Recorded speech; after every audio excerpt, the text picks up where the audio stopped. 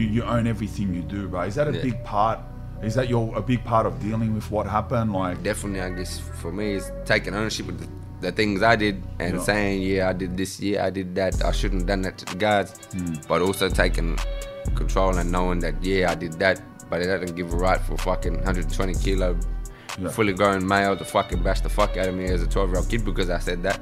And always, that's the main thing that I'll be telling my kids to grow up. If they fuck up, take ownership for it. No, I do know now as an adult that it was based on my trauma, my mental health, my behavioural problems that I didn't know now, but looking back at it was because of that, the way I was acting. So I don't excuse behaviour, but I also don't excuse their behaviour. Good,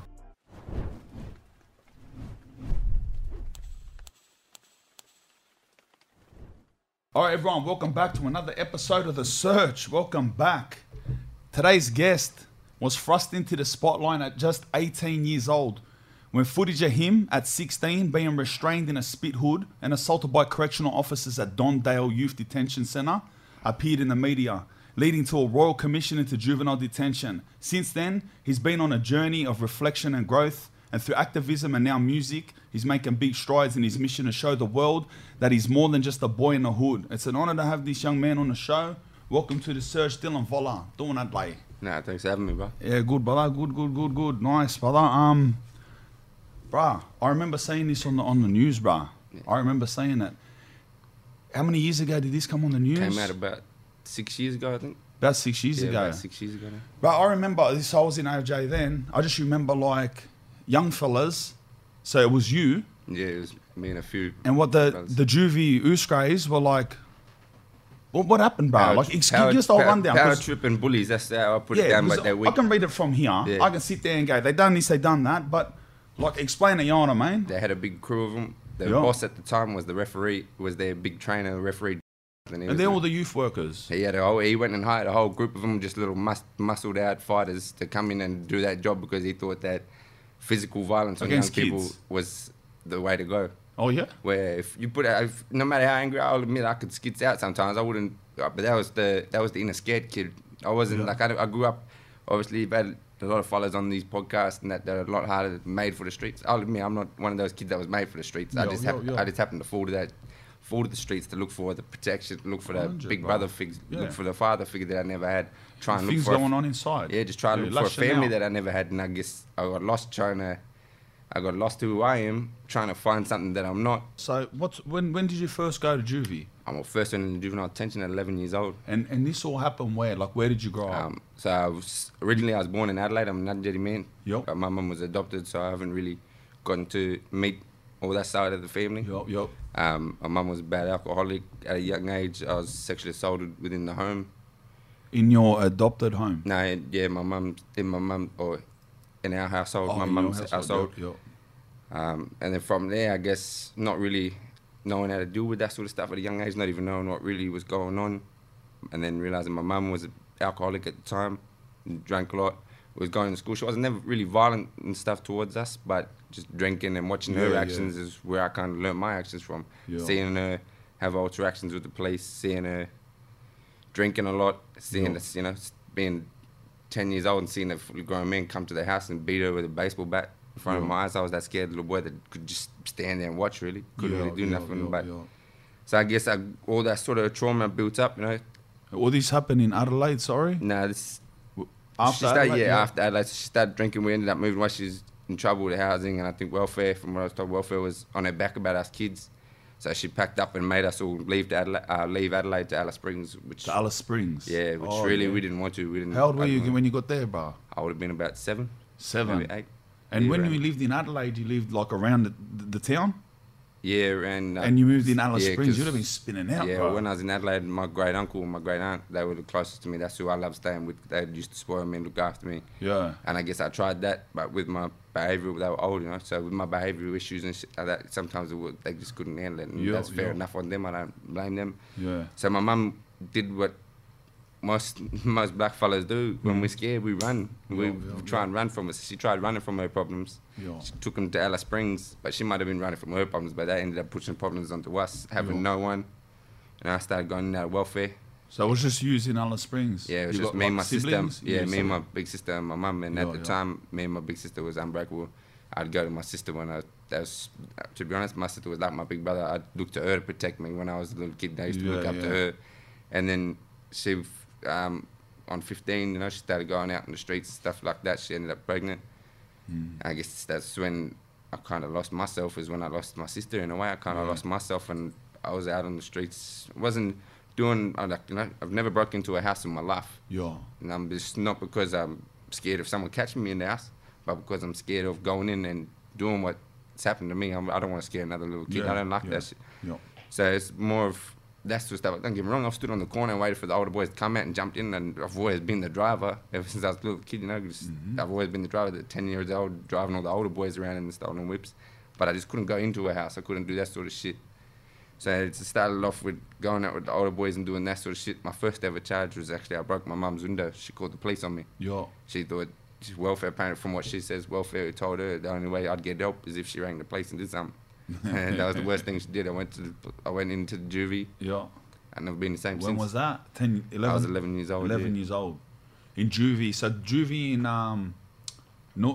Alice Springs, sorry. That's Dondale. No, that's what back then they used to call it R&A House. It was just a holding centre. Oh, really?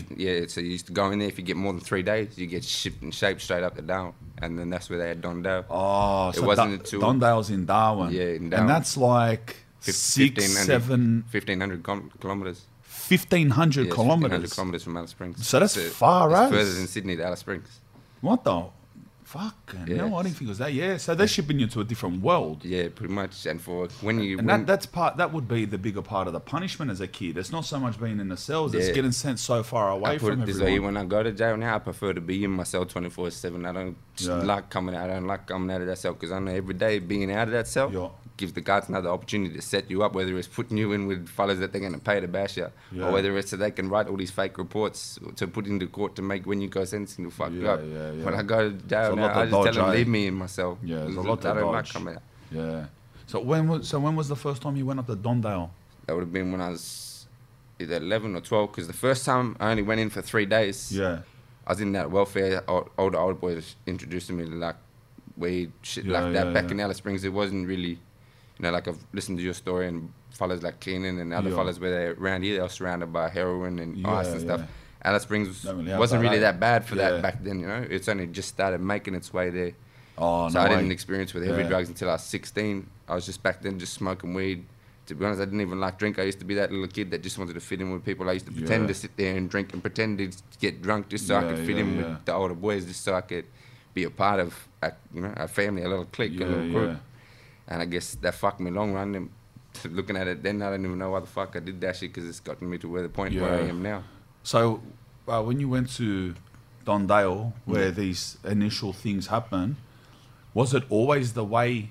See how you already explained how matey that ran it, whatever, got all these heroes to come in, rough yous up, bash yous and that. Was it always like that since you were a kid? Or it was like that since the first time I went in. Like the first time I went in, I'm not going to lie, I wasn't a perfect little kid. I had anger problems. I used to skid out, say things that I regret now and know that it was bad saying it. Like, I used to tell guys I'm going to fuck their kids and shit like that. Obviously, I was their age. I wasn't some older fella and shit like that. And I know that I shouldn't have said that. But I was an angry little kid that had shit done to him and wasn't being able to direct it in a positive way or even talk to counselling. Wasn't getting psychiatrists or psychologists, shit like that. Was only getting only time psychiatrists or psychologists will see you is to write a report when you go on a sentence so they can give to the judge to make you look stupid and get you a longer time. And I can sit here as a 24-year-old adult now and say that some of the shit that I said, or even spitting on some of the officers I shouldn't have done. I don't regret spitting on the officers, don't get me wrong, because that was my way. Don't get me wrong, that was my way of self-defense. I wouldn't just be standing there. I wouldn't just be standing there having a conversation and spit in your face. It'd be after being restrained or bashed, and when they try and push off you to run out the cell, I'd jump up and I'd spit on them. I'm laughing because I completely agree. But it is what it is. I regret some of it. But it wasn't just having a conversation, spit in your face. It was after they rough you up and they go to try and jump up, you know, they do that little cheeky push you into the ground and try and run out. I used to just be that quick off my feet and get up and when they're closing the door and spit straight on them. I did what I did, and I did my time for it. I used to go to court, plead guilty, and I'd get more time in jail for it. So, like, bro, like, you're living like that, was that type of stuff that happened, bro? Like, I'm trying to, like, learn for myself, too. What come out, like, what the video footage?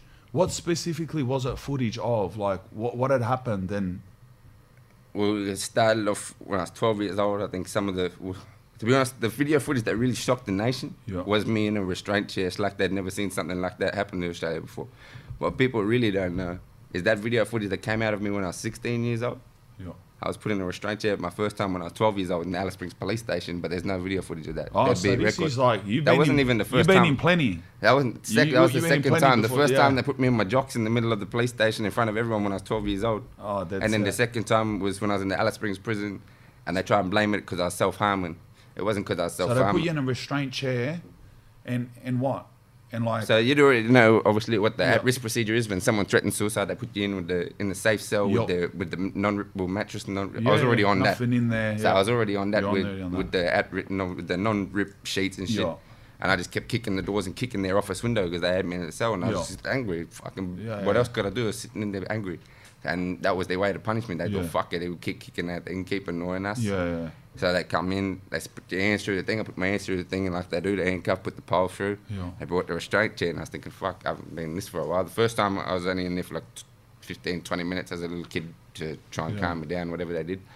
But in this time, fuck, man, felt like I was in there for 24 hours. It was about 2.5 to 3 hours. But they'd turn the camera. In a restraint chair. Yeah, in a restraint chair. At 16, so this is happening in juvie or? So that's the thing. So at the time, restraint chairs weren't legalized for kids. Yeah. And they had me over in an adult prison. Yeah. So they automatically must have thought they can use adult techniques on a minor. So they chucked me in a restraint chair with a spittle over my face. But obviously, as someone that's been in jail, you probably had a spittle on yourself before or even seen them. I haven't. I've seen them. But you'd know that the black part is supposed to go around your mouth so you can't spit. Yep. Well, that's not way. If they were worried about them getting spit on, they would have had it on properly. If people go back and look at it, they actually had the elastic pulled down so the tight part was around my neck and the mesh. Way. I could still spit through the mesh if I wanted to spit on them. So it's just wrapped around your throat. Yeah, pretty much. They just had the tight part down around my throat and the mesh. I could still spit on them if I really wanted to. Pretty much what you're explaining, bro, is they're just torturing you. Yeah, it's just tactics. It's just torture. Yeah, it's just tactics for them to get back or punish You us. were at no risk for yourself. Yeah. They were just annoyed because you're being loud and carrying on. They didn't care about you spitting on them. They just really want to put on their discomfort and trying to like semi-strangle you. It's just a punishment straight out. Yeah. Fucking hell, lad. So I think they were, to be honest, most of those guys that ended up becoming boxers and doing that to us, I pretty much put it, I say straight out, they probably bullied as kids or didn't fit in themselves, so they're going to come and take it out on younger kids, or they used to be their little... Well, something makes them feel like it's all right to do that to kids, whatever it is in their past. Yeah. But it takes a special type of person to feel like that's all right to do to a kid. Yeah. Like straight out, do you know what I mean? And me even saying that as somebody who's had a violent past and a criminal past, like for me to go to a 14, 15-year-old kid and abuse a 14, 15-year-old kid as a man that looks like me, Well, I'll put it it's hard this way. to imagine. I'll Like, put I it this way. If can't a imagine 12-year-old myself kid or a doing it. 13-year-old kid come up to me saying he's going to fucking kids or fuck my mum or trying to swing at me, Yeah. I'd turn around and ask the little kid if he needs a hug and see if he's all right. No, try and have a yarn with him. I wouldn't let that get to me. I wouldn't even let a 25-year-old... Or would have a yum with his dad. I wouldn't even let a 25-year-old male get to my head that much. If it's an adult, they're going to crack it or not. So, bro, like, so this stuff happened when you're 16. Yeah. And how did it come to the point where it come out? So, like, was there what you like told someone and some process? Me and a few of my other brothers, shout out to Ethan Austral and Josiah Ben Cyrus, they actually still locked up in Darwin prison at the moment. That's it. Yeah, they're talented 2 young kids. It was me, them 2 boys, and a couple of other brothers. One passed away, and a couple of others that were the most targeted. Was like a group of boys that we just fought back against them no matter what. No, we just wouldn't let them stand over us as much as they would. We just wouldn't. We were just a group of other boys that would smash the units up. We jumped in riots. We fought back against them no matter how much they tried breaking us. And them 2 boys are some big units. So they used to, the guys used to shit themselves. Yeah, Ethan and Josiah are some big boys. And I guess they're a bit younger than me. And we were all down the back after they escaped one night because, they escaped. So what happened was the night of the tear gassing, because we all got tear gassed, we was in a small, like the cells, worse. So the boys that come out of Long Bay and all these jails, they say these units that they seen of us in there was worse than the isolation units there. They're like 3 steps long and 2.5 steps wide, including the toilet. And it's a hallway with no fan, no natural light, no natural window, just What the? Just like lights, Yeah, bright yeah, lights yeah, in your yeah, cell, yeah. and then they either turn them off or on. And once they're on, Sounds like a little storage unit. no fans, no air cons, no nothing. So when it's hot, you're hot, and when you're cold, you're cold. Yeah, yeah. So we just got sick of it. And then, so what happened was them boys, they were in low security one night, and as silly as they are, it was a gym at the time, and they broke the roller doors open, and Yeah. I wasn't involved in it. They grabbed the weight poles, jammed it in the fence, climbed up, Yeah. and Ethan, the bigger boy, let all the boys climb up off his shoulders, jump on the top of the roof, and jump over, and he pulled himself over, and they escaped. Oh, yeah. Anyway, they got caught. Yeah. One at a time, like one couple days later, a couple weeks later, and But they made the break. they for, got yeah, out. yeah. Ethan and Josiah, they escaped from Dondale about 4 times. Oh, really? That's how shit. The adult prison, Yeah. they skipped the the razor wire Razor fence wire, that goes yeah. like that. Yeah. I've never seen no adult or anyone even attempt it. These boys skipped the old Oh, they're adult. breaking out of the. Yeah, this adult. was in our second right. Yeah. When they moved us from Dondale, when we smashed it up after they tear gas. That's not we, technically the other boys did. Yeah. The ones that were involved in the riot. I wasn't involved in the riot. Yeah. I got chucked down the back one morning because when I was in Dondale, they used to refuse my education, so I wasn't allowed to go to school even in juvie. Yeah, yeah. So one morning they brought me my breakfast and said I had to eat it in the room. I cracked the shits. I threw the baked beans at the wall and told them to get fucked. They came back and dragged me down the back and put me down there. And I think I was down there for 4 days without coming out for a shower or nothing. And all the boys, they had already been down there for a couple of extra days before me because they escaped. And then we got sick of it. And one of the boys, the younger boy at the time, 14 years old, and a couple of other boys smashed themselves up, ripped their things open. And Ben Keller, the boxer, one that I was talking about before, who tried coming in my cell just a couple of days before the tear gas incident, he threw a pear at me through the mesh cage, and then tried coming in, or he walked to the end and wet the paper towel and tried throwing it at the camera, but it kept falling down.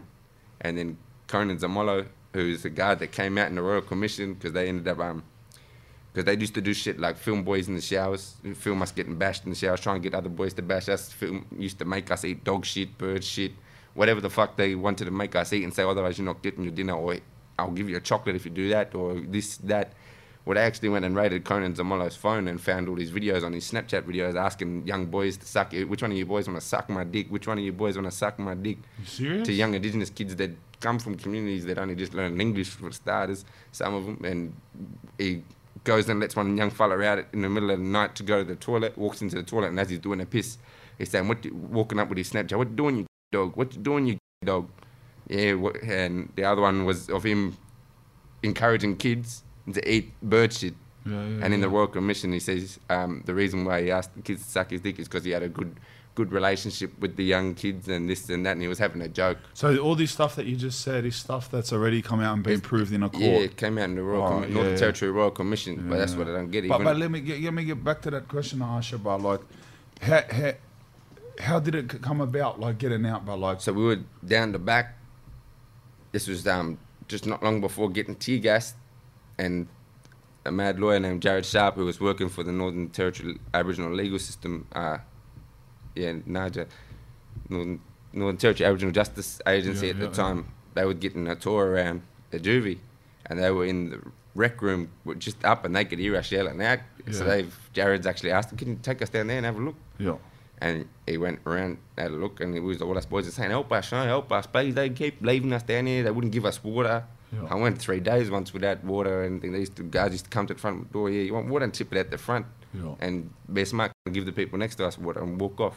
So they seen what was going on and went and did a few investigations, and he managed to get hold of some footage of me and that. And then a couple of years later down the track, like a year or two later down the track, I had Four Corners and some lawyers contact us about taking some like a lawsuit and stuff like that, and then had Four Corners from ABC. At the time, I thought that they were just doing it to help us and shit like that. But coming to it now, I've realised that mainstream media like ABC were only interested in it because they thought it was going to do something for them. Yeah. So they come and got the video footage. I signed off. I let them use it as long as they blur out my private parts, because there's videos of me getting choked up against the wall and being stripped naked. Shit like that. That ended up coming out on Four Corners. I was watching it that night. I was in adult prison at the time, up in Darwin. I was an adult, and I was sitting there watching my cellie I was sitting there with my celly and I was telling him, "Hey, this is a show tonight. Look, I've never seen the video footage or anything before this time myself. But they told you that it's going to be coming on soon and you're waiting for it. Yeah, but I didn't know exactly what it was, Yeah. what videos. And before you know it, I was sitting there watching myself up against the wall, being stripped naked, seeing myself crying, seeing myself. And I guess I got a shock that same night. I tried hurting myself, and then I ended up at risk in the adult prison. And then the next morning, they wouldn't turn my TV on. Yeah. And I was saying to them, why won't you come? I just want to watch TV until I see the mental health, let me watch TV. And they said, why? You can't. And I said, why? And they was like, oh, what did you come down here for? And I said, because I was feeling upset because I had to watch myself being fucking bashed and stripped naked. Yeah. And they said, yeah, well, you won't want to turn the TV on. I said, just let me turn the TV on. I turned the TV on, and it was on literally every station, yeah, ABC, Sunrise. Because the next day the Prime Minister came out and become ordered a big outrage. Yeah, the next day the Prime Minister came out and ordered a Royal Commission into the Northern Territory Juvenile Justice System. The day out, it was the quickest ever Royal Commission that's been ordered. From that footage, bro. It was that bad, bro, yeah. I remember it, bro. And see how you said like it went all over every channel? Yeah. That's how I remember it. Yeah, I remember like just vaguely watching the news one morning and then just seeing that, and it was just everywhere, bro. And it was for a while. Yeah, so it went pretty crazy, I guess. And how did that change your life, bro? Like, did everyone start reaching out to you? I bet you had. I could imagine, bro, like if that happened and you're sitting in jail, all of a sudden you'll have all these people visiting you. Like, I don't mean like friends and that. I mean, like helping people. Yeah, I'm not gonna lie. In a way, it was a good thing. It was a bad thing. Like the media that came with it, and all the, I guess, shit that I got forced to believe that I had to do, that I owed this, that, all these organisations that wanted to grab me and knew that it was going to benefit me because it was one of the biggest stories in Australia, even around the world at the time. It was around the world. When I was in jail still, if I still had I got a big bag of letters. I was getting letters from people in the States, people in New Zealand, people in Ireland, people in Canada, what sort America. Of people? Just random people sending me messages, like letters into the jail, even putting money on my spends because I don't know money. I'm not gonna say that. I was thankful for it. You getting buy up money. I was thankful for it. My family didn't put money in for me, so for me that was the bonus. But actually, genuine, more older people, and even the amount of non-Indigenous people that gave a fuck that there's a young Indigenous boy somewhere in Australia going through that shit. Yeah. I got all these letters from. They really do care, bro. Like, all these letters just saying that they seen what happened and that they were sad and they were shocked and offering support and this and that. I literally ended up with about 300 to 400 letters from all over the world, from the States to Ireland to New Zealand, from Canada, from places that I've never even heard of before. And to have that support then is what kind of... And what responsibilities did you have at that time? Like, obviously you being the person in the footage and the person that it's all about, I presume that a lot of people, that you would have had some responsibility to either be showing up somewhere and were you part of the Royal Commission? So I was actually still in custody when the Royal Commission happened. I had to give evidence. I got I got taken into the courts from the same officers that actually bashed me. Oh, that's so I got taken into the Royal Commission and gave my evidence while they were sitting right next to me, and I just, at that point in time, obviously there was a bit of me that said, nah, I shouldn't be talking about these guys because you got the whole snitching thing in the street. And then I was thinking, nah, fuck that. No. There's a difference between snitching and fucking doing what's right and stopping these from doing what they're doing. And I just didn't really give a fuck. So I gave my evidence, then went back and I was obviously copping shit from the guards. That, they was trying to get some of the boys in adult prison to bash me, and they all turned around and told them to get fucked, because all the boys, everyone knows that when you're from the streets and you grew up in that sort of lifestyle, everyone knows that they still got the real ones. They got morals, bash kids, women involved, this, everyone knows that there's morals of this. So a lot of them fellas was turning around and actually wanted to go off at the officers. But me back then, I'd say, nah, I was just trying to get my parole and get the fuck out of there. Parole kept knocking me back for unnecessary reasons, saying that this and that. I couldn't get... little shit. The prison, they wouldn't let me out of maximum or medium. They wouldn't let me get low security. I would never escape nothing. They just wouldn't. They didn't want me to have those benefits. So even no matter how well I behaved, I wouldn't get it. So they kept knocking me back. So my lawyers thought, fuck it. I was all over the media. There was protests. I think the Sydney protest got up to 10 to 15,000 people. Protests for that? For shutdown day, I think there was 10,000 people. All saying freedom and Voller. And I was watching this shit on the news. But whole country yelling your name, lad. That's actually what gave me hope to want to get out and to try and do the better thing. Because I seen my whole life, I thought no one gave a fuck about me. Really, bro? So seeing all of that, people caring. Yeah. Just knowing that people care made you want to get out and stop all of it. Yeah, being a young kid, I always thought no one gave a fuck about me. I'd never be, when you come from a jail environment, that's what people make you feel. That's what the guards make you feel, is that when you get out, you're going to be nothing. You're going to be back in here within the next 6 weeks or 2 weeks. And my whole life, that's how I was. I was out, back in 3 weeks or 3 months or 4 months later. And I got my first Nothing sentence. to get out to, eh? Yeah, I got my first sentence, like proper sentence, that about 12 years old, and I copped 2 years. For jumping in the back of stolen cars and breaches of bail and shit like that. No serious offences. And I mean, you look around these days, you're seeing rapists and pedophiles. They're not even getting jail time. But yet you can put a 12-year-old kid behind bars for jumping in a stolen car. Yeah, but so what happened with the Royal Commission? Yeah.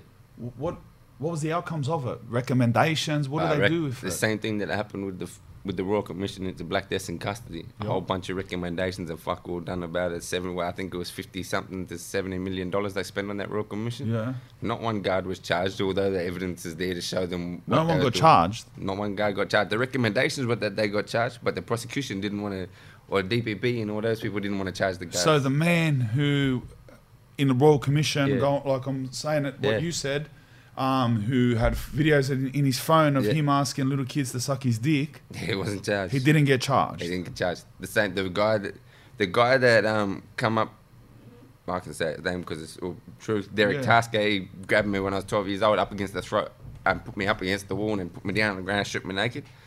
On that one, back when it actually happened, the police charged him. The judge let him off and said that because I apparently spat on him previously, not at this time. Apparently, I literally, in his words, was I deserved what I got it off, and the DPP. So because you spat on him a different day, so I've got cleared of it just because I had a previous history of apparently spitting on guards. It's sweet 4 or 5 days later to come and choke you. Yeah.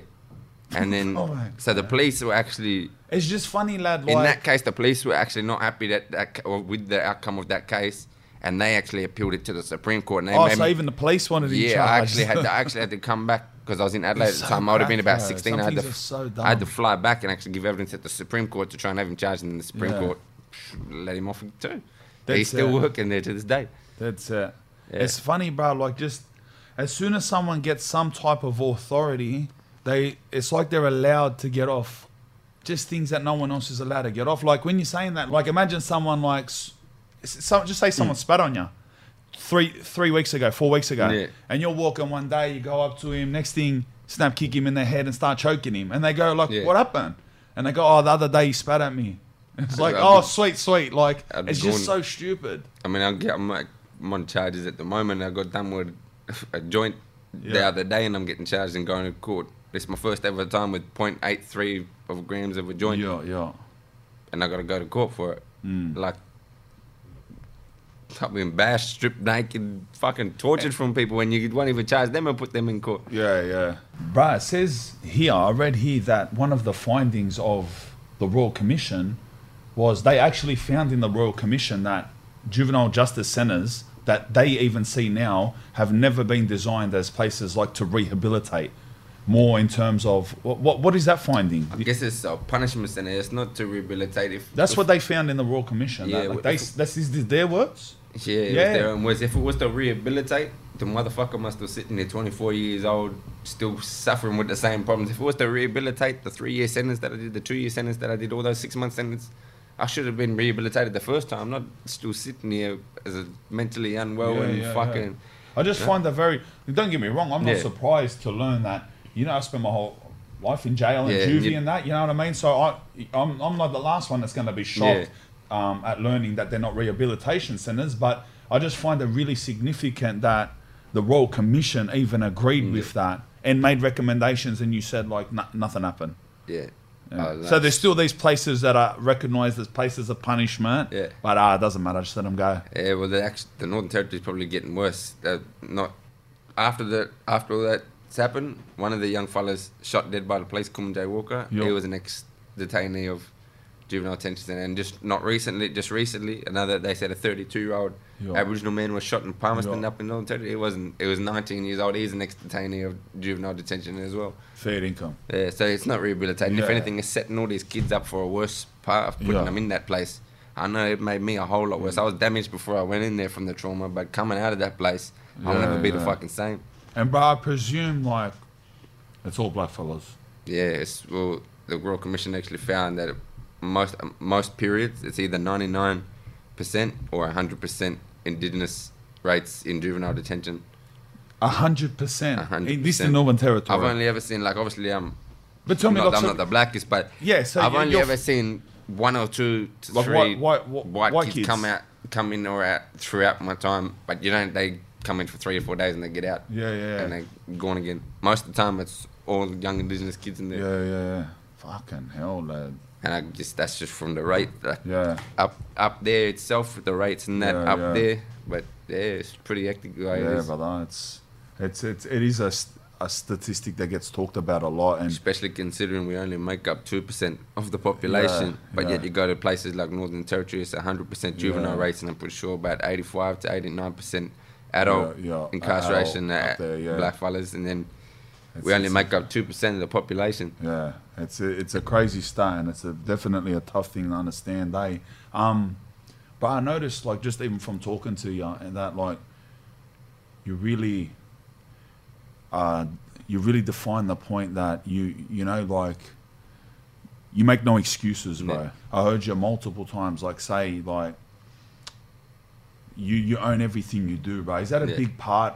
Is that a big part of dealing with what happened? Like, yeah, I guess for me, because you don't want to be that person sitting here like a victim, like verbaling and saying I done nothing, and they just be about you. Like, you could have come in here like that. You could have come in here and said completely different stuff. You could have come in here, look, I got locked up for this, and they bashed us, and I done nothing, and this. Because people, look, this is what I want people to understand too. I want you to understand. Like, he could have easily come here, right? He could have easily come here, and he could have, like, told you none of that stuff. You only know that he was a reckless kid that done all this stuff because he's telling you. They only know because you're telling them. You could have come in here, played the whole part. You could have dressed like a school kid and played the whole part, like, no, they just used to bash us for nothing, this and that.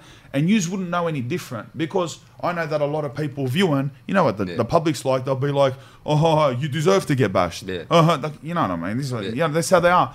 But I want you to remember that it's the only reason you know, or you have that opinion that he deserves to get bashed, is because of his ownership of what he done. So don't lose sight of that he was a kid when he done it. You understand what I'm saying? But like, sorry, but I'll cut you off. Like, that's a big part to you, like, of you dealing with it. Yeah, definitely. I guess for me, it's taking ownership of the things I did and saying, I did this, I did that. I shouldn't have done that to the guys. But also taking control and knowing that, I did that, but it doesn't give a right for fucking 120 kilo, fully grown male to fucking bash the fuck out of me as a 12-year-old kid because I said that. And always, that's the main thing that I'll be telling my kids to grow up. If they fuck up, take ownership for it. Especially if it's something that they need to take ownership for and to be able to move progress. So there's some things that if you sit there and you try and tell yourself, nah, I'm not in the wrong here, or nah, I didn't do that, you can't move past certain things. You're not helping anyone. Like, so sometimes taking ownership for things that you do, like I'm saying, fuck, I'm not telling everyone that if you get charged and you go to court, don't just automatically say I'm guilty. Oh yeah, but it's not that. Even if it's within yourself, you take within ownership. Yourself, if you know that you're in the wrong in a situation like that, don't try and play the victim card. Don't come out like, I'm not going to sit here and say that. To be honest, if I think about it, I understand sometimes, baby, why those guys got angry and did what they did.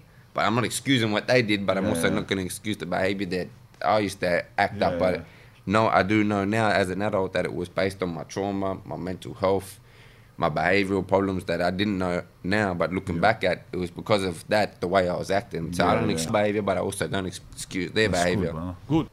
So what was your, I'm talking no numbers here, did you get like a payout for this stuff? The numbers don't matter, but 60 grand I walked away with. Oh, if you're sweet to say it, you can say it, bro. What did they get? They can't. Took their money. What are they going to do? They can't freeze nothing. It's all gone. It's just gone. No. So I'll just go for your own privacy. No, no privacy about it. It's all gone. Now I walked away. Yeah, it's about 4 years ago. They settled.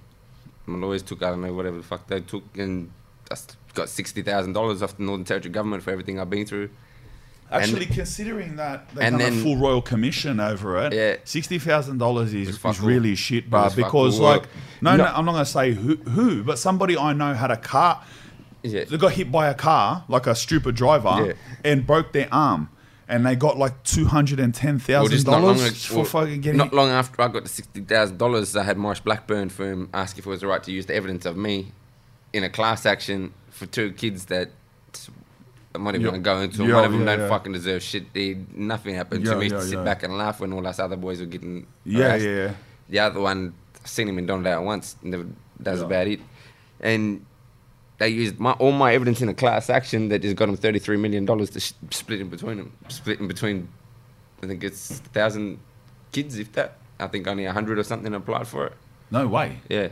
So 100 kids splits 33 million. However they sorted it out, Morris and Blackburn, knowing Morris and Blackburn being a big legal term, they would have taken probably 40, I don't know, 40%, 50% and said, here, all your kids can have this. So how about, going on from all that, how are you in Sydney? You're in Sydney, you live in Sydney. Yeah, I lived a bit of a... Where have you been? What's been going on? So how old are you now, lad? 24 years old. 24. So all of this happened 6 years ago. Yeah, it all came. So the last 6 years been a big 6 years? Transit life. Started experimenting. Obviously, when I was 16, that's when I got my biggest, longest sentences with the older boys. Then that's when meth started getting in there, and one of my brothers' friends, when I was at his house, said, here, try this. And I didn't even know what the fuck I was doing. I was trying to suck on the pipe before the cunt was even getting lit. And they put that pipe in my mouth. And literally the next day, I ended up bashing some motherfucker because he called a few of my mates black. And I just didn't know. I was already a kid with anger problems. So the first time I ever had a taste of meth, I just skitzed out and did something I didn't, knock the fella out. And I took his wallet out of his pocket. Just $10 in there. That's all it was, and wasn't the point. But then the next day after that, the coppers knew that it was me driving the car. They see me, and they seen the car. He was talking to an Aboriginal woman on the side of the road, trying to arrest her. And he seen the car, and he jumped out, pulled the gun out of his car, and pointed it at the car, and was trying to demand me to stop. I wasn't going fast towards him, but I'm not gonna lie. I seen the cop with a gun, and I shit myself. I put my head kind of down, swerved onto the other side of the road, and tried taking off. So then he ended up trying to charge me, saying I was trying to run him over. Ended up getting done with endangering life.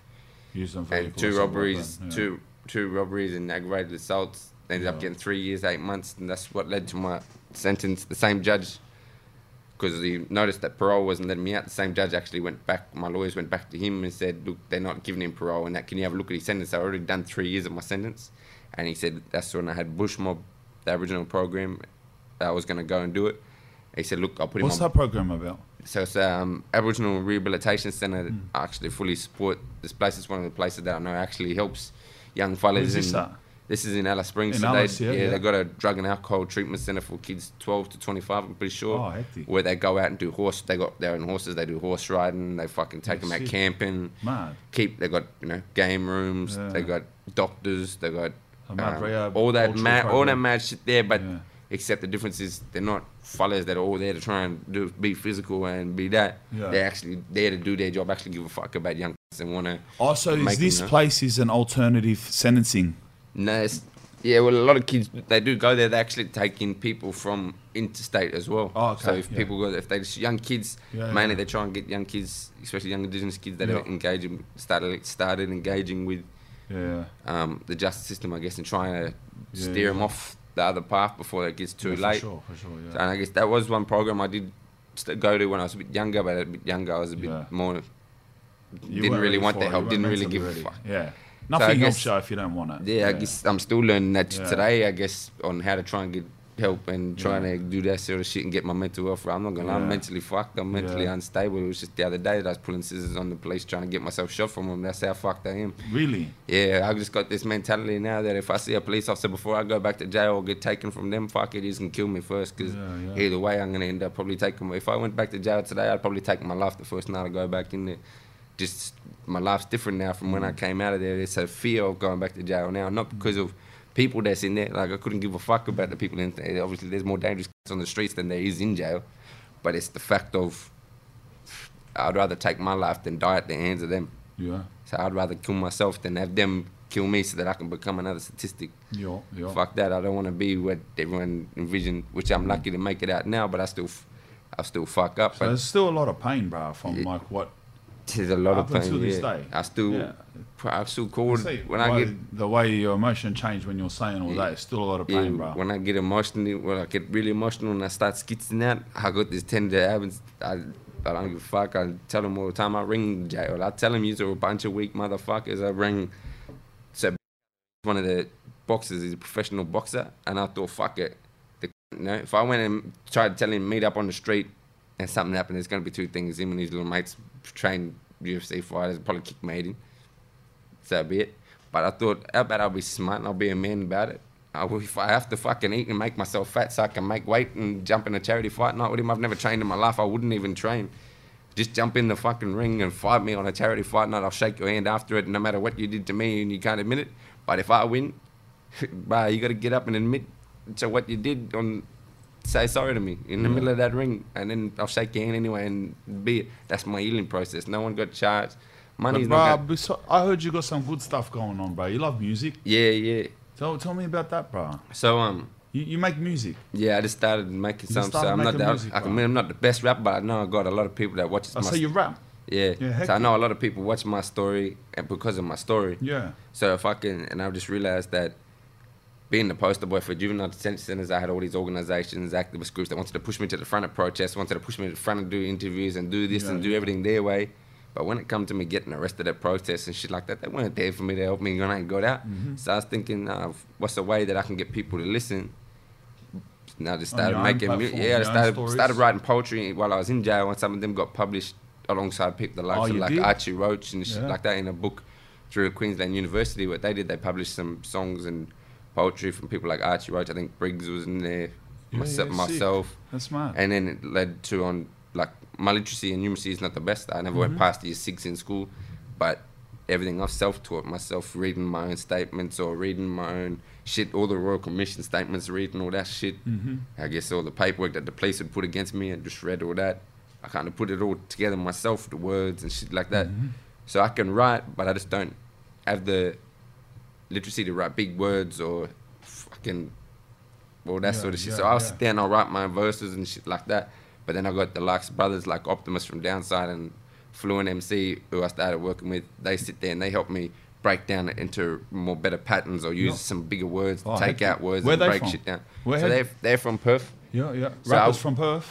Yeah, Fluent and Optimus is from band Downside. They were pretty big with the Cellabolics crew and stuff like that back in the day. Well, how'd you get to meet them? How'd you link up with them? When I was in Perth, I started in Queensland when I first put my defamation case in against the media. So I just had to screenshot what people in the community they were commenting on posts that the media would put up of me in their comment section, and started rumors like apparently I was in jail for raping a 12-year-old girl.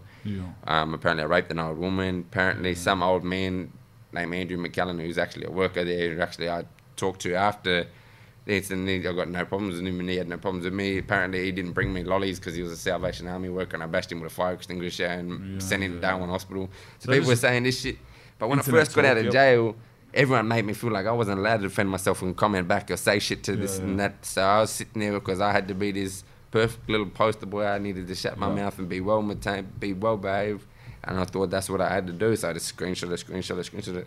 If I look back and I realized and I knew all those people that were telling me to shut up and do this and do that, knew that they were just trying to use me so they can try and make me look like this perfect reformed boy, when really I wasn't no perfect little boy that's changed or anything. I'd changed myself. I knew I wanted help, but I wasn't getting that help, and I wasn't perfect. I wasn't clean slated. If I knew all that shit was all bullshit and all those people were all bullshit, then I would have been straight back on those comments. You shut your mouth. I would have said meet up or something. I would have told him to fuck himself. But I believe, because everyone else is saying, no, you can't say anything back. You got to be good. You got to do this. It's probably better that you didn't. It's probably better that you just kick back. Yeah, especially when you know that half of them are all fucking fake accounts. Of course, you can't argue with internet people. You'd have just done your head in. So I just ended up screenshotting it and took it to my lawyers, and they ended up suing they put it in as a lawsuit for defamation, and we held the media companies responsible for what people in the public were saying in their Facebook posts. And that's where, right at the start, 7 West Media, they said, here's 10 grand, shut up. I'll take that off you, all right? So I bought a ute, and I drove from Queensland all the way around up to WA, and I was stopping in Aboriginal communities and shit like that there, just I wanted to see what it was like in different parts of Australia and how other people live and shit like that. I was getting getting them all to sign my card and give a fuck. It was that's a mad idea, bro. How did you come up with that idea? You just thought it one morning? Nah, just... You bought I was a young boy. Just blitzed it. Yeah, straight across Australia. Yeah, place by place. How long did that drive take? A couple of weeks?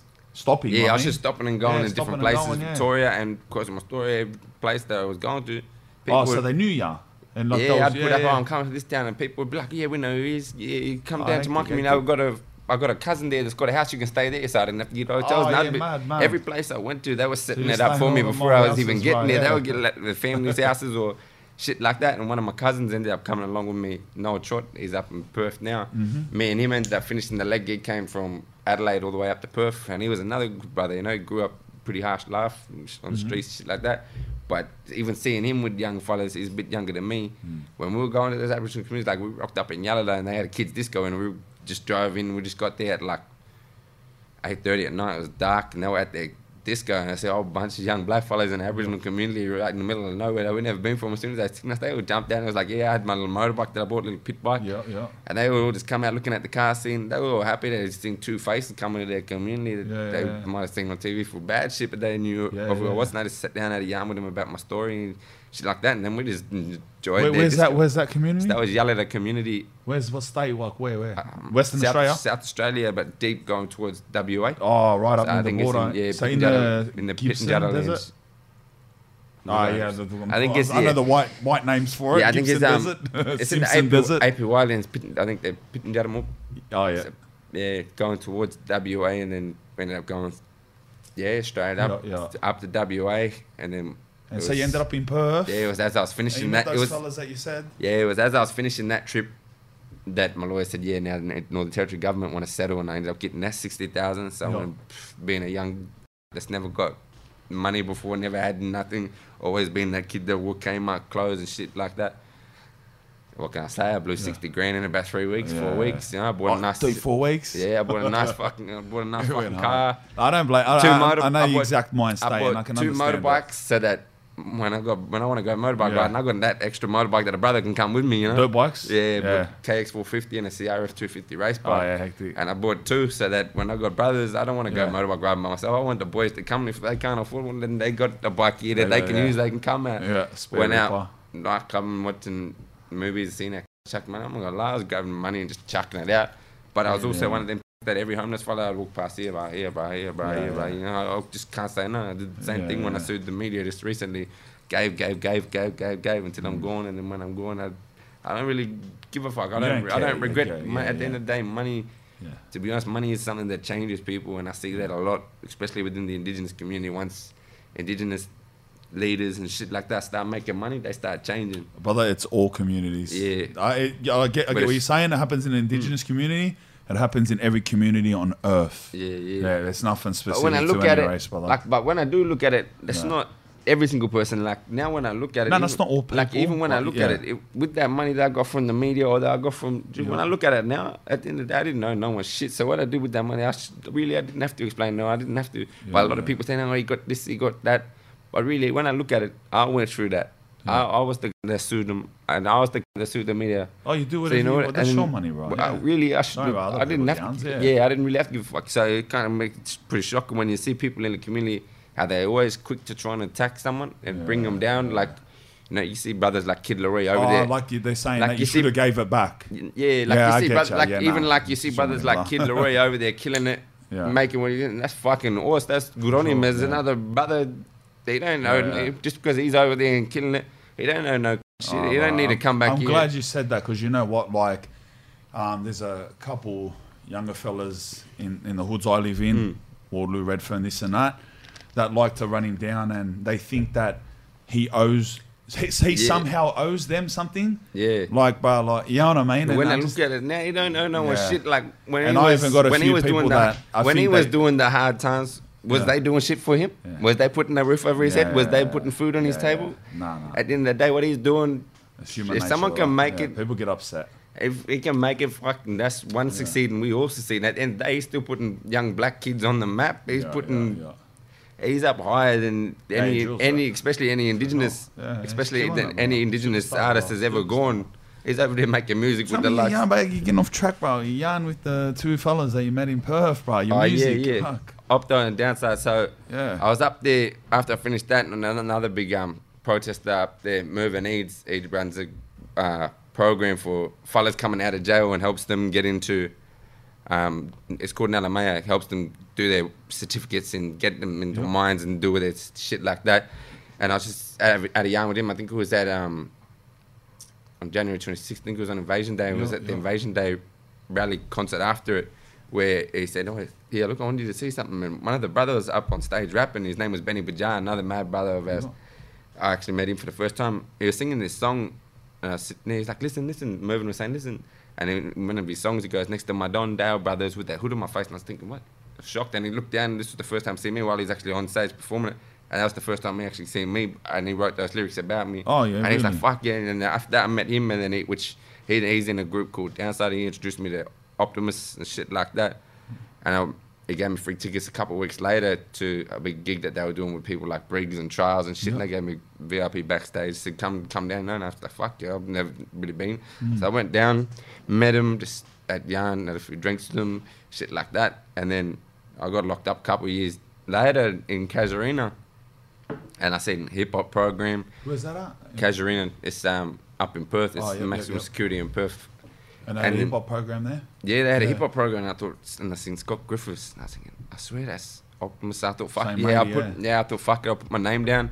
And then when I went in, he's like, he come up, he remembered me straight away. He's like, "Hey, come on, you know," he said, "I got to keep casual because I work here, you know, can't mates, whatnot." And he's like, "But when you get out, if you want to get out of shit and you just want to make some music for fun, come around and see me." So I just thought, fuck it, if there's someone that's genuine like that, I've always been the type not to grasp an opportunity or take it. He's a genuine, he loves helping young fellas, he loves doing what he does. He goes into all the jails, juvenile detention centres and does workshops and shit. That's what he does. Yeah, he makes he does right there. Makes music. Well, he actually said if any of you boys want to beat, he's happy to send some beats. That's so funny, bro. Like, exact same thing you said. Solo does right there, bro. I was in jail, bro, and I remember like 10 years ago, bro. 10 years ago, and he done the exact same thing. Rap workshop, I put my name down. I remembered him, bro, because he works with my manager. Yeah. Like they're part of the same crew, you know what I mean? And he goes, "Bro, like this, I go, bro, I know that lad. He does fucking workshops in jail like that." They see, bro. See how that's like a story in front of your face about the effectiveness of what you do. Yeah. You're true, bro. Like, yeah. So anyway, bro, it was that program there, and then when I got out, he ended up inviting me over to his house. I was going over to his house and making some music, and for me, it wasn't that, you know, still don't have plans this day to be this big famous rap artist or this and that. I don't care where it takes me. It's me getting it out in emotional. I get to an emotional mess sometimes where I just break down. I'll cry in my room. I feel like I'm still that scared little boy sometimes.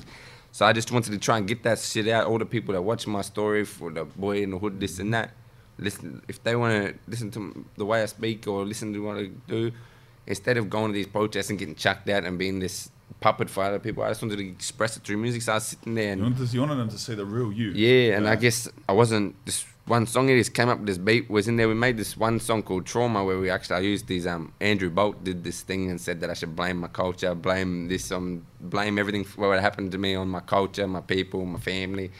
So I did this whole little verse there where I said people like Bolt talking shit, but I just brushed it off and shit like that. And I was just, I guess, talking back, but in a positive way where I can't get in trouble.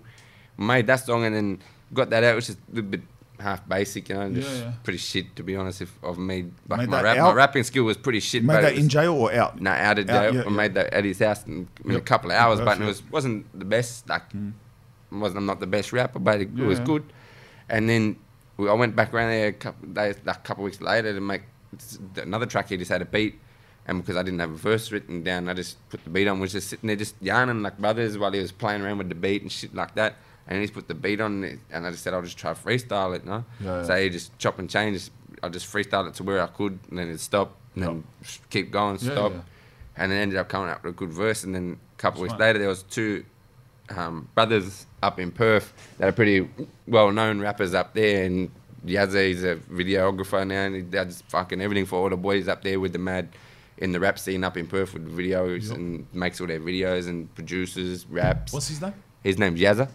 I think I've seen him, bro. Yeah, I think is he like tall, like sort of big yeah, black fella? tall big fella. Yeah. And he made did he make a song against Mr. AK or Yeah, something? That's him. Yeah, he did that. Yeah, bro. That's why I was thinking when you said that name, bro. I remember. Yeah, Yeah, he did mate, that so one, he yeah. does.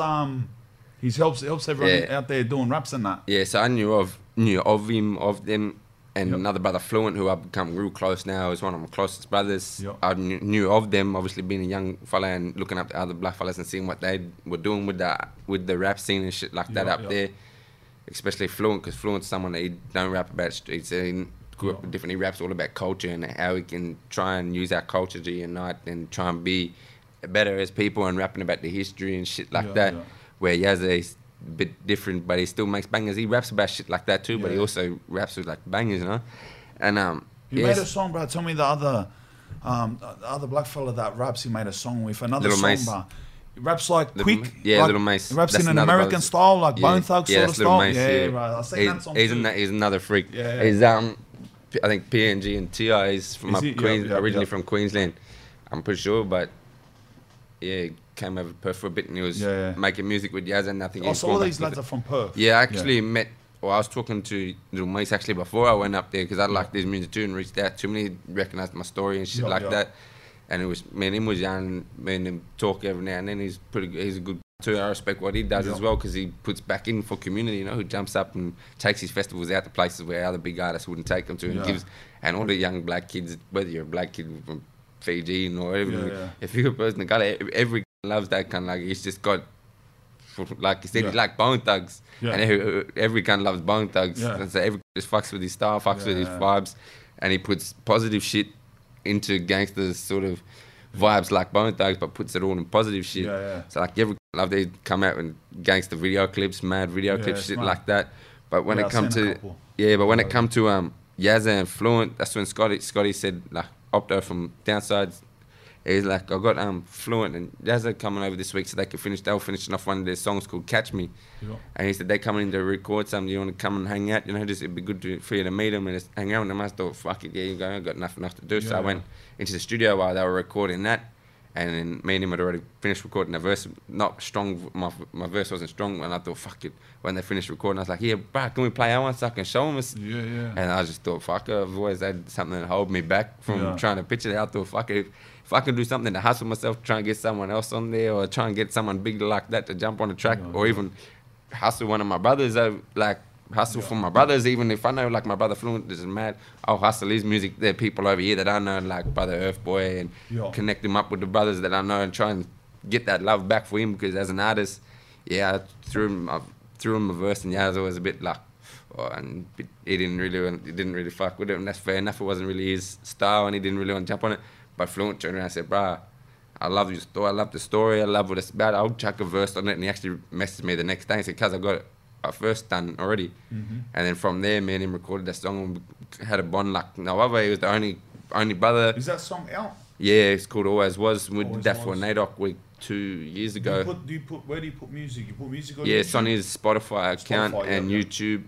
I haven't made it. I haven't even made a Spotify account yet. Because I actually ended up getting locked up. I didn't get to finish my strong backing vocals or anything. I ended up getting locked up in Perth again.